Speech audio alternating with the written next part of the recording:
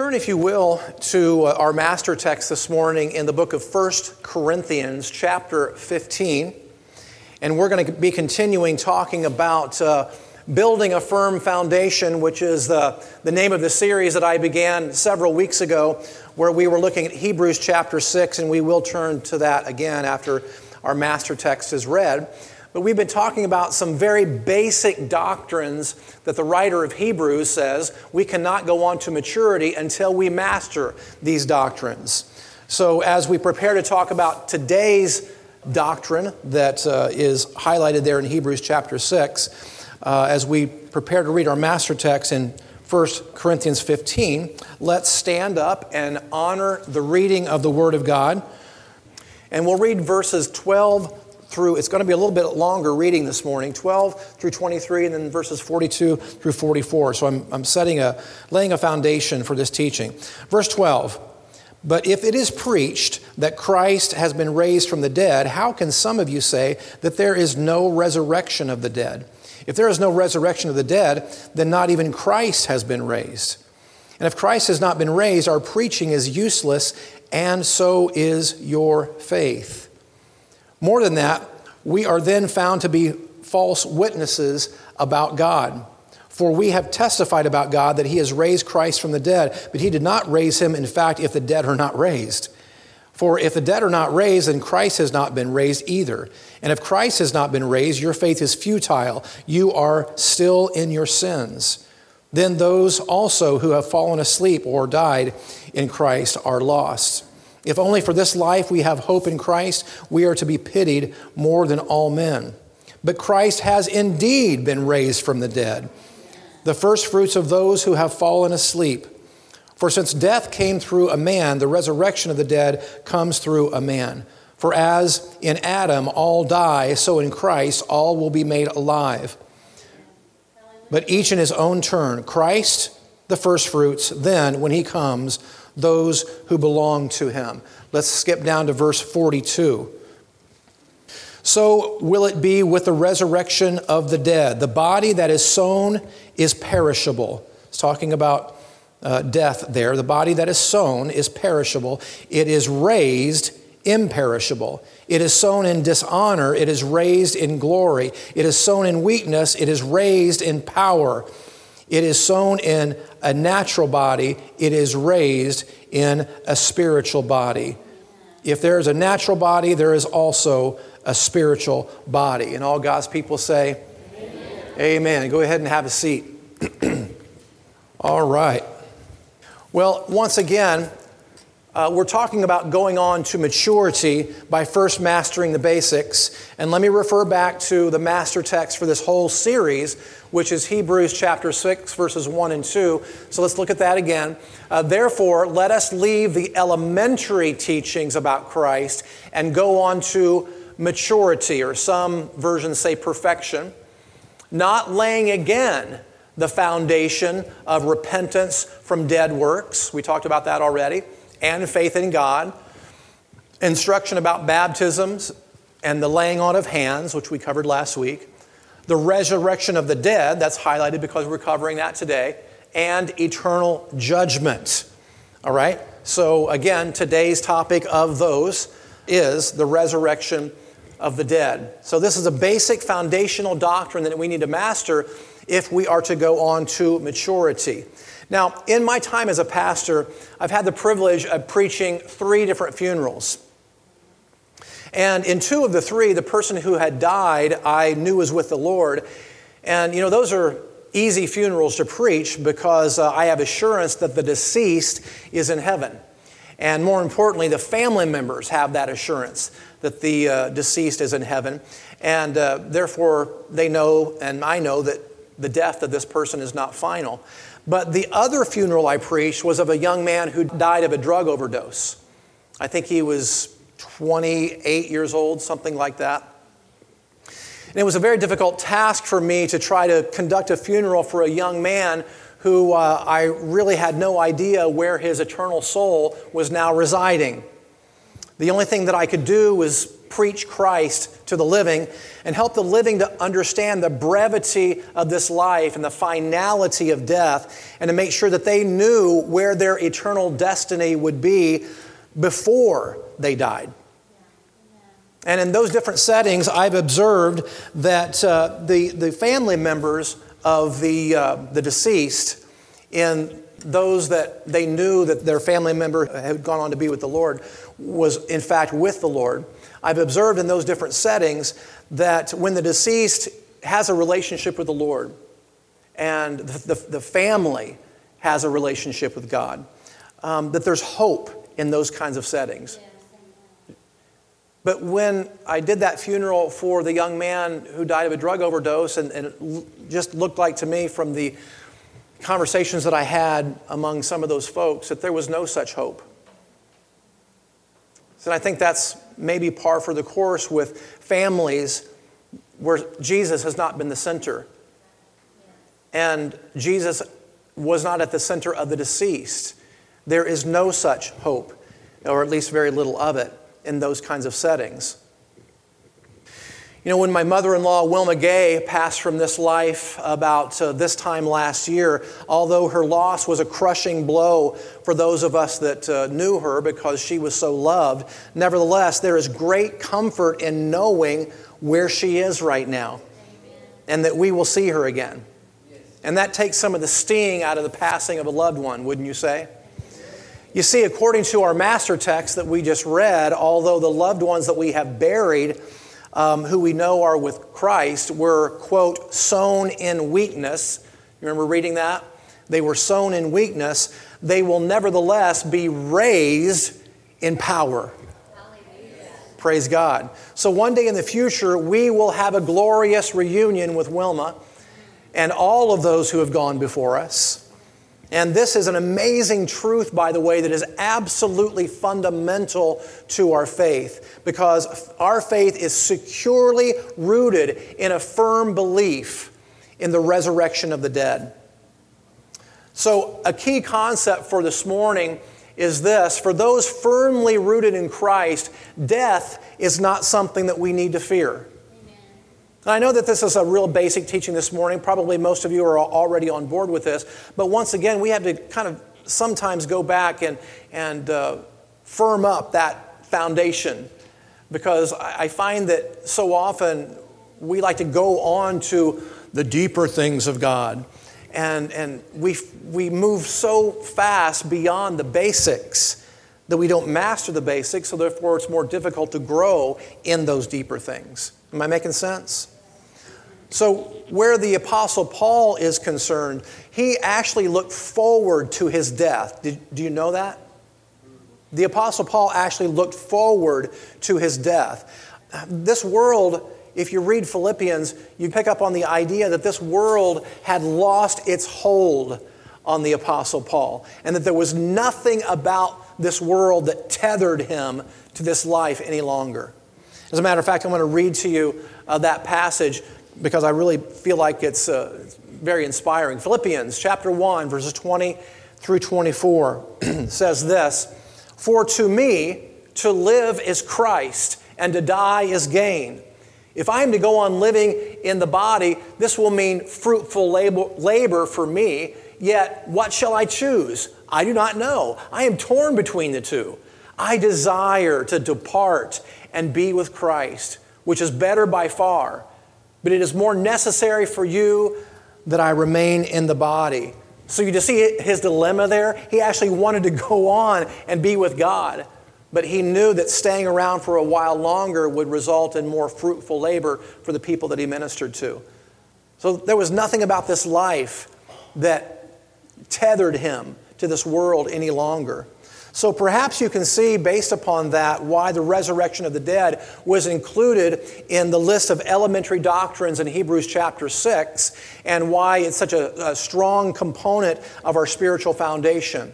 So let's dig a little deeper into this. Well, you're looking there in that picture at a photograph of the Church of the Holy Sepulchre in Jerusalem, which is built around the tomb believed to be the burial place of Jesus Christ, the tomb out of which he was resurrected. Now, over the past 2,000 years, Christians have surrounded that tomb with a great deal of ornamentation, as you can see there with that picture. But behind the ornamentation is a tomb that is empty. Hallelujah. And empty for one reason, because Jesus was raised from the dead. So what does resurrection mean to us then? Well, first of all, in 1 Corinthians 15, verses 13 and 14, and again, this is part of our master text that we will reread here in answering the question, what does resurrection mean? First of all, what does it mean to our salvation? Let's read this again. If there is no resurrection of the dead, then not even Christ has been raised. And if Christ has not been raised, our preaching is worthless, and so is your faith. So what does the resurrection mean to our faith? Oh, it's basically everything. If there's no resurrection, we have nothing to base our faith on. But I want to dig a little deeper into what the word resurrection actually means, because I want to give you a little bit of insight on this. The word resurrection, translated into English as resurrection, is actually the Greek word anastasis. Anastasis. And it's taken from two Greek words. It's actually a compound word, taken from two Greek words, the first word being ana, A-N-A, and it means to repeat something or do it again. And the second word is stasis, which means, interestingly enough, to stand. To stand. So when you put these two words together to make the compound word anastasis, it means to stand again, to stand upright, or to be raised from the dead. And that's significant. As this teaching progresses, I'm going to show you why that's significant, not only to our salvation, but also to our lives right here and now. And by the way, that word anastasis is the same word that Jesus used in John 11:25 when he said, I am the resurrection and the life. I am the anastasis and the life. Then Jesus' resurrection, therefore, is not limited to the physical realm.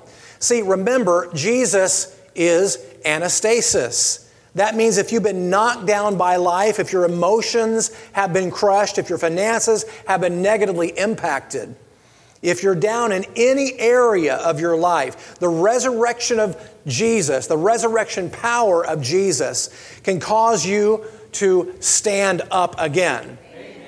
Anastasis. See, when Jesus said to Martha, I am the resurrection and the life, by using the word anastasis there, it was the equivalent of saying, I am stand-up power. He was essentially saying, if you've been knocked down, even if you're dead, I have the power to put you on your feet again. Jesus was saying, I am the power who causes people to stand up again. I am the power who will raise you back to life. Praise God. In Romans 8:11, it gives us a little bit of a hint of that. It says, but if the Spirit of Him who raised Jesus from the dead dwells in you, and it does. Just think about that statement for a moment. If the Spirit of Him who raised Jesus from the dead dwells in you, it does.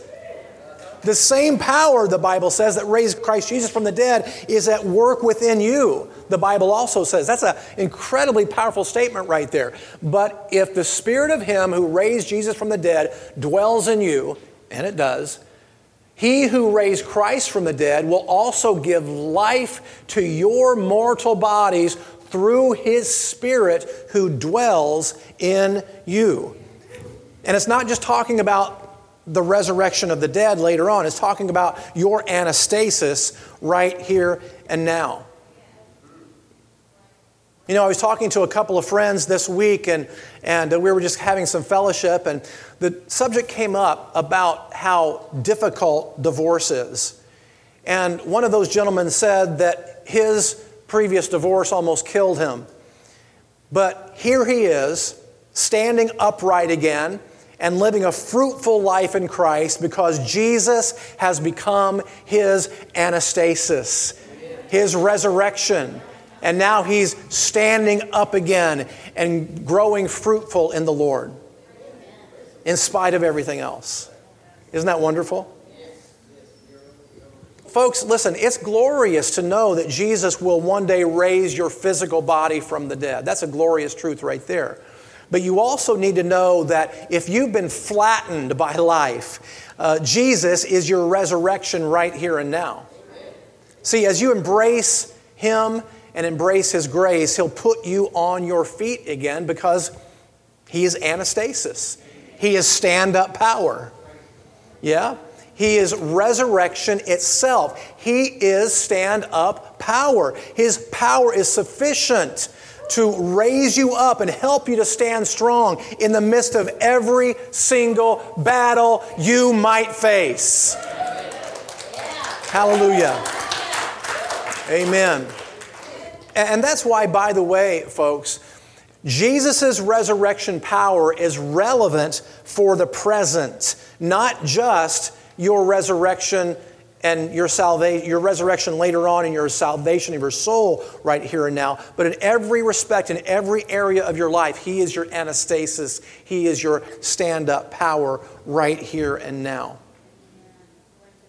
On that note, I want to transition the thoughts here and talk about the cornerstone of our faith. Because a lot of people would say, well, the cross is the cornerstone of our faith. Now, don't throw tomatoes at me right now, because I know that a lot of people would say, well, the cross is the cornerstone of our faith. Well, I would counter that, folks, the Romans crucified thousands of people on crosses. But there was only one of those people that was raised from the dead. So the cross, while very, very important, obviously, is not the cornerstone of our faith, because if Jesus would have stayed dead, we would not have a living faith. Again, the cross is very important as an element of our faith, but it's the resurrection that's the cornerstone of our faith. Plus, I just think it's a little bit more difficult to hang an emblem of an empty tomb around your neck as a symbol, rather than the crosses, right? The crosses are just a lot easier, I guess. So, from an aesthetics and jewelry standpoint, crosses are easier than an empty tomb. But as far as the cornerstone of our faith is concerned, it's the empty tomb. It's the resurrection. Praise God. So that being said, in 1 Corinthians 15:14, once again, part of our master text, and if Christ has not been raised, our preaching is worthless, and so is your faith. So once again, it's the resurrection that is the cornerstone of our faith. And then in 2 Timothy 1:10, it goes on to say, and now He has made all of this plain to us by the appearing of Christ Jesus our Savior. He broke the power of death and illuminated the way to life and immortality through the good news. So once again, He broke the power of death, once again exemplifying or amplifying the fact that it's the resurrection that is the cornerstone of our faith. Praise God. But in this teaching, since we're talking about the resurrection, I want to give you a little bit of insight on the 3 future resurrections. And again, this is part of what we have to master our understanding of if we are to go on to maturity. Once again, the writer of Hebrews says that if we want to go on to maturity, then we need to get past, master and then get past these elementary doctrines of the faith. In other words, the resurrection of the dead is elementary school Christianity. It's elementary school Christianity, as are the doctrine of baptisms and all the other things that we looked at and are still looking at in Hebrews chapter 6. Once again, that's the whole purpose for this series, building a firm foundation. Without these fundamental elementary school doctrines, we can't go on to master the deeper things of God. So that's why this is so important. All right, before we talk about the 3 future resurrections, let me give you a scriptural reference for where I'm going with this. John 5, verses 28 through 29 says this, the hour is coming when all who are in their graves will hear His voice and come out. Those who have done good to the resurrection of life, and those who have done evil to the resurrection of judgment, or some of the other translations say the resurrection of damnation. Now, folks, there is going to be a resurrection of the righteous. In other words, those who are saved by faith in the redemptive work of Jesus Christ. There will be a resurrection of those of us who are in that category. But Jesus also told us of another kind of resurrection for those who have done evil and who have rejected the saving grace of Jesus Christ and died in that condition. And he called it again the resurrection of judgment, or the resurrection of damnation. And this truth about two different kinds of people, two different groups of people, the resurrections of these two different groups of people are taught all throughout Scripture. But when will these future resurrections take place? All right, that's what we're going to talk about.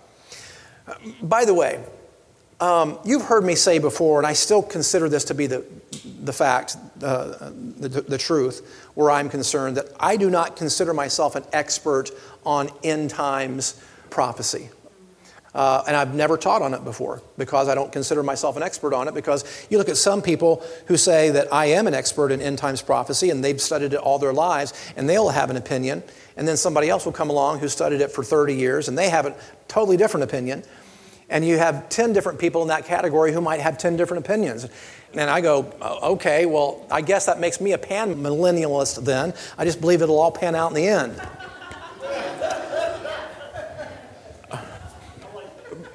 But I know this, a pan-millennialist. Just, it'll all pan out in the end.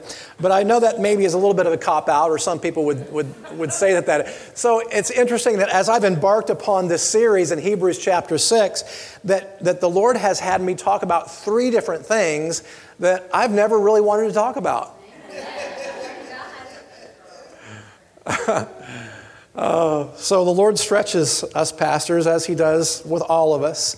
So I'm going to talk about some end times prophecy and the resurrection of the dead this morning as I understand it. And I would just encourage you to go study this out on your own as well. All right? So the first resurrection then is the rapture, occurs at the rapture of the church. So let me give you a scriptural basis upon that. 1 Thessalonians 4, verses 14 through 17. I'm going to give you a lot of scripture today. Almost every slide I have has scripture on it, and it's a big portion of scripture. So bear with me. I'm just going to give you not Andy's opinion, but what the Word of God says and how I'm interpreting it, okay? So let's read this passage here in 1 Thessalonians 4, verses 14 through 17. For since we believe that Jesus died and rose again, we also believe that God will bring with Jesus those who have fallen asleep or died in Him.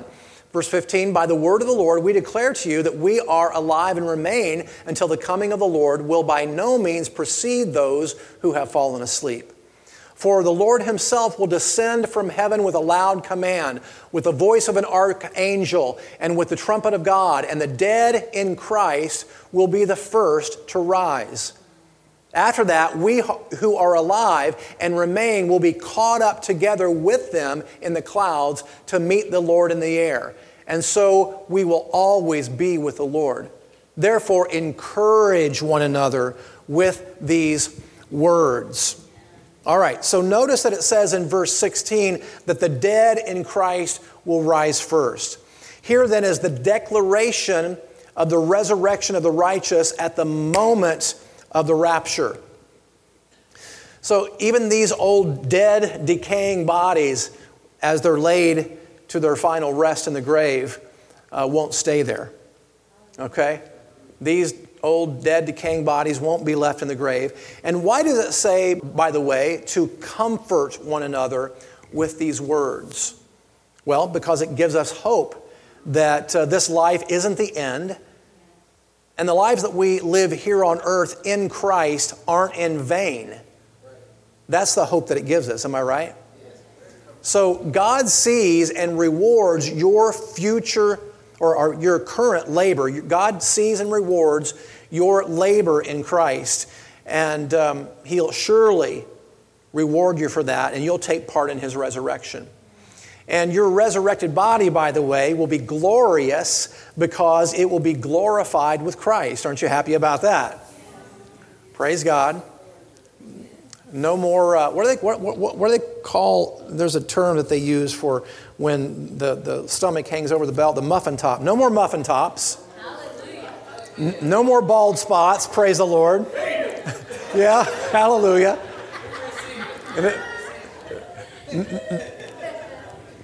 No more crow's feet. No more, what do they call these, chicken necks or something? What is that? Turkey necks. No more of that. No more of that. No more lack of energy. You'll have abounding energy. No more aches and pains. You'll have a glorified body. Hallelujah. And and there are many references in Scripture to that truth, by the way, but for the sake of time, let's move on to the second resurrection. Now, the Bible is very clear about that first resurrection of the righteous that we just looked at the moment of the rapture. But Scripture also reveals that there will be a second resurrection of the righteous, which occurs at the end of the Great Tribulation. And that future event is found in Revelation 20, a book that I never wanted to preach from, but here I am doing it. Thanks, God. Okay. No, he stretches us, so it's okay. I'm okay with being stretched. All right? So that future event that I talk about is in Revelation 20, verses 4 and 5. Here we go. Then I saw the thrones, and those who seated on them had been given authority to judge. And I saw the souls of those who had been beheaded for their testimony of Jesus and for the word of God, and those who had not worshipped the beast or its image, and had not received its mark on their foreheads or hands. And they came to life and reigned with Christ for 1,000 years. The rest of the dead did not come back to life until the 1,000 years were complete. This is the first resurrection. Now, in these two verses, we find two resurrections. The second resurrection is mentioned in verse 4, which is the resurrection of the righteous at the end of the tribulation. Then verse 5 goes on to mention the first resurrection, which occurs just before the great white throne judgment. And we can understand this better, by the way, as we look into the third resurrection. So these first two resurrections will come together as we look at now the third resurrection. So let's look again at the verses 4 and 5 in Revelation chapter 20, which again says, the rest of the dead did not come back to life until the 1,000 years were complete. Well, who are the rest of the dead? Who's that referring to here? I think I heard some of you say it. These are the unrighteous who did not die in faith and who will be summoned out of their graves as well. Revelation 20 verses 12 through 15 goes on to tell about this third and final resurrection, so let's read that together as well. And I saw the dead, great and small, standing before the throne, and there were open books, and one of them was the book of life. And the dead were judged according to their deeds, as recorded in the books. The sea gave up its dead, and death and Hades gave up their dead, and each one was judged according to his deeds. Then death and Hades, or hell, were thrown into the lake of fire. This is the second death, the lake of fire. And if anyone was found whose name was not written in the book of life, he was thrown into the lake of fire. So in this final resurrection, the unsaved will be summoned to be judged before that great white throne judgment. And I just have to speak a sober truth to you today, ladies and gentlemen, and let you know that the unsaved people, if they stay that way and they don't repent before the time of their death, God can redeem anybody, by the way, and He's willing to redeem anyone. But the unsaved who continue to reject Christ are destined for the torment of an eternal hell. I just can't candy coat that. There's just no way to candy coat that. That's what the Bible teaches. And I realize it's no longer considered culturally correct to say that what the Bible says about this, that those who reject Christ will go to hell. But this is what the Bible teaches. And we're obligated to speak the truth about it. And I'm not talking about you going out and preaching a hellfire and brimstone message. People need to understand the love of Christ and the grace of God. But grace without judgment doesn't have any... See, people don't appreciate the grace until they understand judgment. People don't appreciate the cure to a disease until they appreciate how awful the disease is they've been diagnosed with. Does that make sense? Okay? The same is true here. People don't appreciate the grace of God until they understand what grace really saves them from and how dire their situation is apart from the grace of God. So I heard Ray Comfort one time, who's an evangelist, The Way of the Master. Have any of you ever seen Ray Comfort's work? Yeah. He says you ought to preach 90% law and 10% grace. Because if you preach 90% law, by the time you get to grace, they'll be ready for the grace. But if you just preach grace, grace, grace, and no law, no judgment, no damnation, people are like, well, yeah, I'm a good guy. I'm a good person. Me and God are on good terms. So, yeah, God already loves me. I'm already on my way to heaven. Of course, they may be living totally pagan lives. They think they're on good terms with God because they don't understand that they've smashed God's law into 1,000 pieces and have continued to do so, and they can't get to heaven based upon their good merits. They think that their good deeds are going to outweigh their bad deeds, and because they're better than Joe Schmo down the street who they don't like very well, I'm not doing as bad as him, I'm doing okay. See, that's not the gospel message, is it? Okay? We'll talk more about that next week when we talk about eternal judgment. That's the last in the doctrines that we'll discuss in Hebrews chapter 6. So I'm getting a little bit ahead of myself. We'll cover that more next week. But this should motivate us, by the way, to preach the gospel message to those who are perishing, ladies and gentlemen. See, we need to know as a church and as people of God, we need to know what the Bible says about the resurrection of the dead because it is foundational to our faith. It's a fundamental doctrine to our faith. It's crucial for us to understand that regardless of whether someone has rejected or accepted Christ, every person who has ever lived is going to be raised in one of these three resurrections. And as for you and me, if Jesus tarries, we have to be prepared for the fact that there's going to be a funeral in our future one day. And if there's a funeral in our future, it's essential for us to confidently know what lies ahead beyond our funeral at the time of our death. And thank God for the anchor of hope that He's given us, that for those of us who die in Christ, there is a glorious resurrection that awaits us. Praise God. Now, before we close, I know this is a little bit of a shorter teaching this morning, but there wasn't a whole lot of life applications like I usually like to give, but I'm just giving you doctrine today. I'm just giving you doctrine because doctrine is important to our faith as well, isn't it? So before we close, I want to make one last reference to the first resurrection and the rapture of the church, and this is one application point that we can take with us.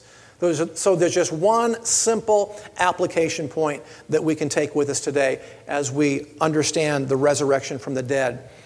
And that is to be watchful and ready. That's to be watchful and ready.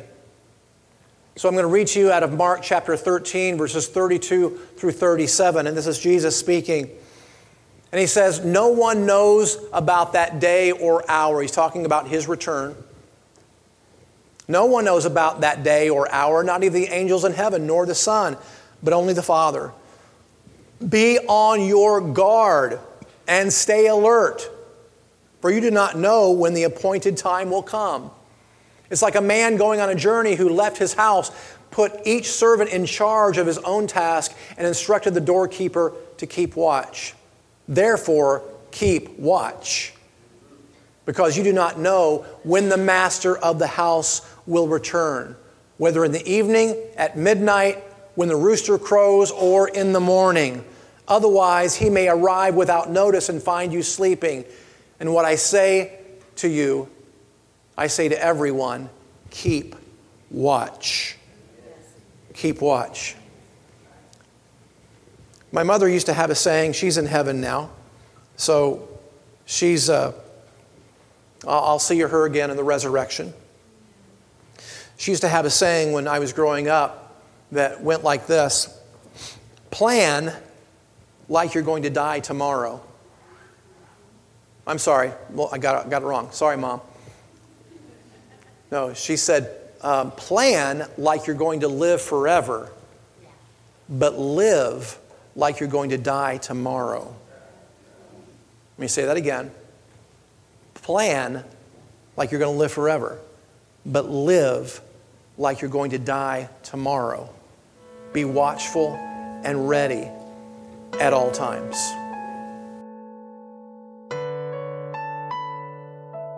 You've been listening to the teaching ministry of Pastor Andy Robbins and Blessed Life Fellowship. For more teaching and ministry resources, go to the church website at www.blessedlifefellowship.org. Thanks for listening, and may God's grace and favor shine on you.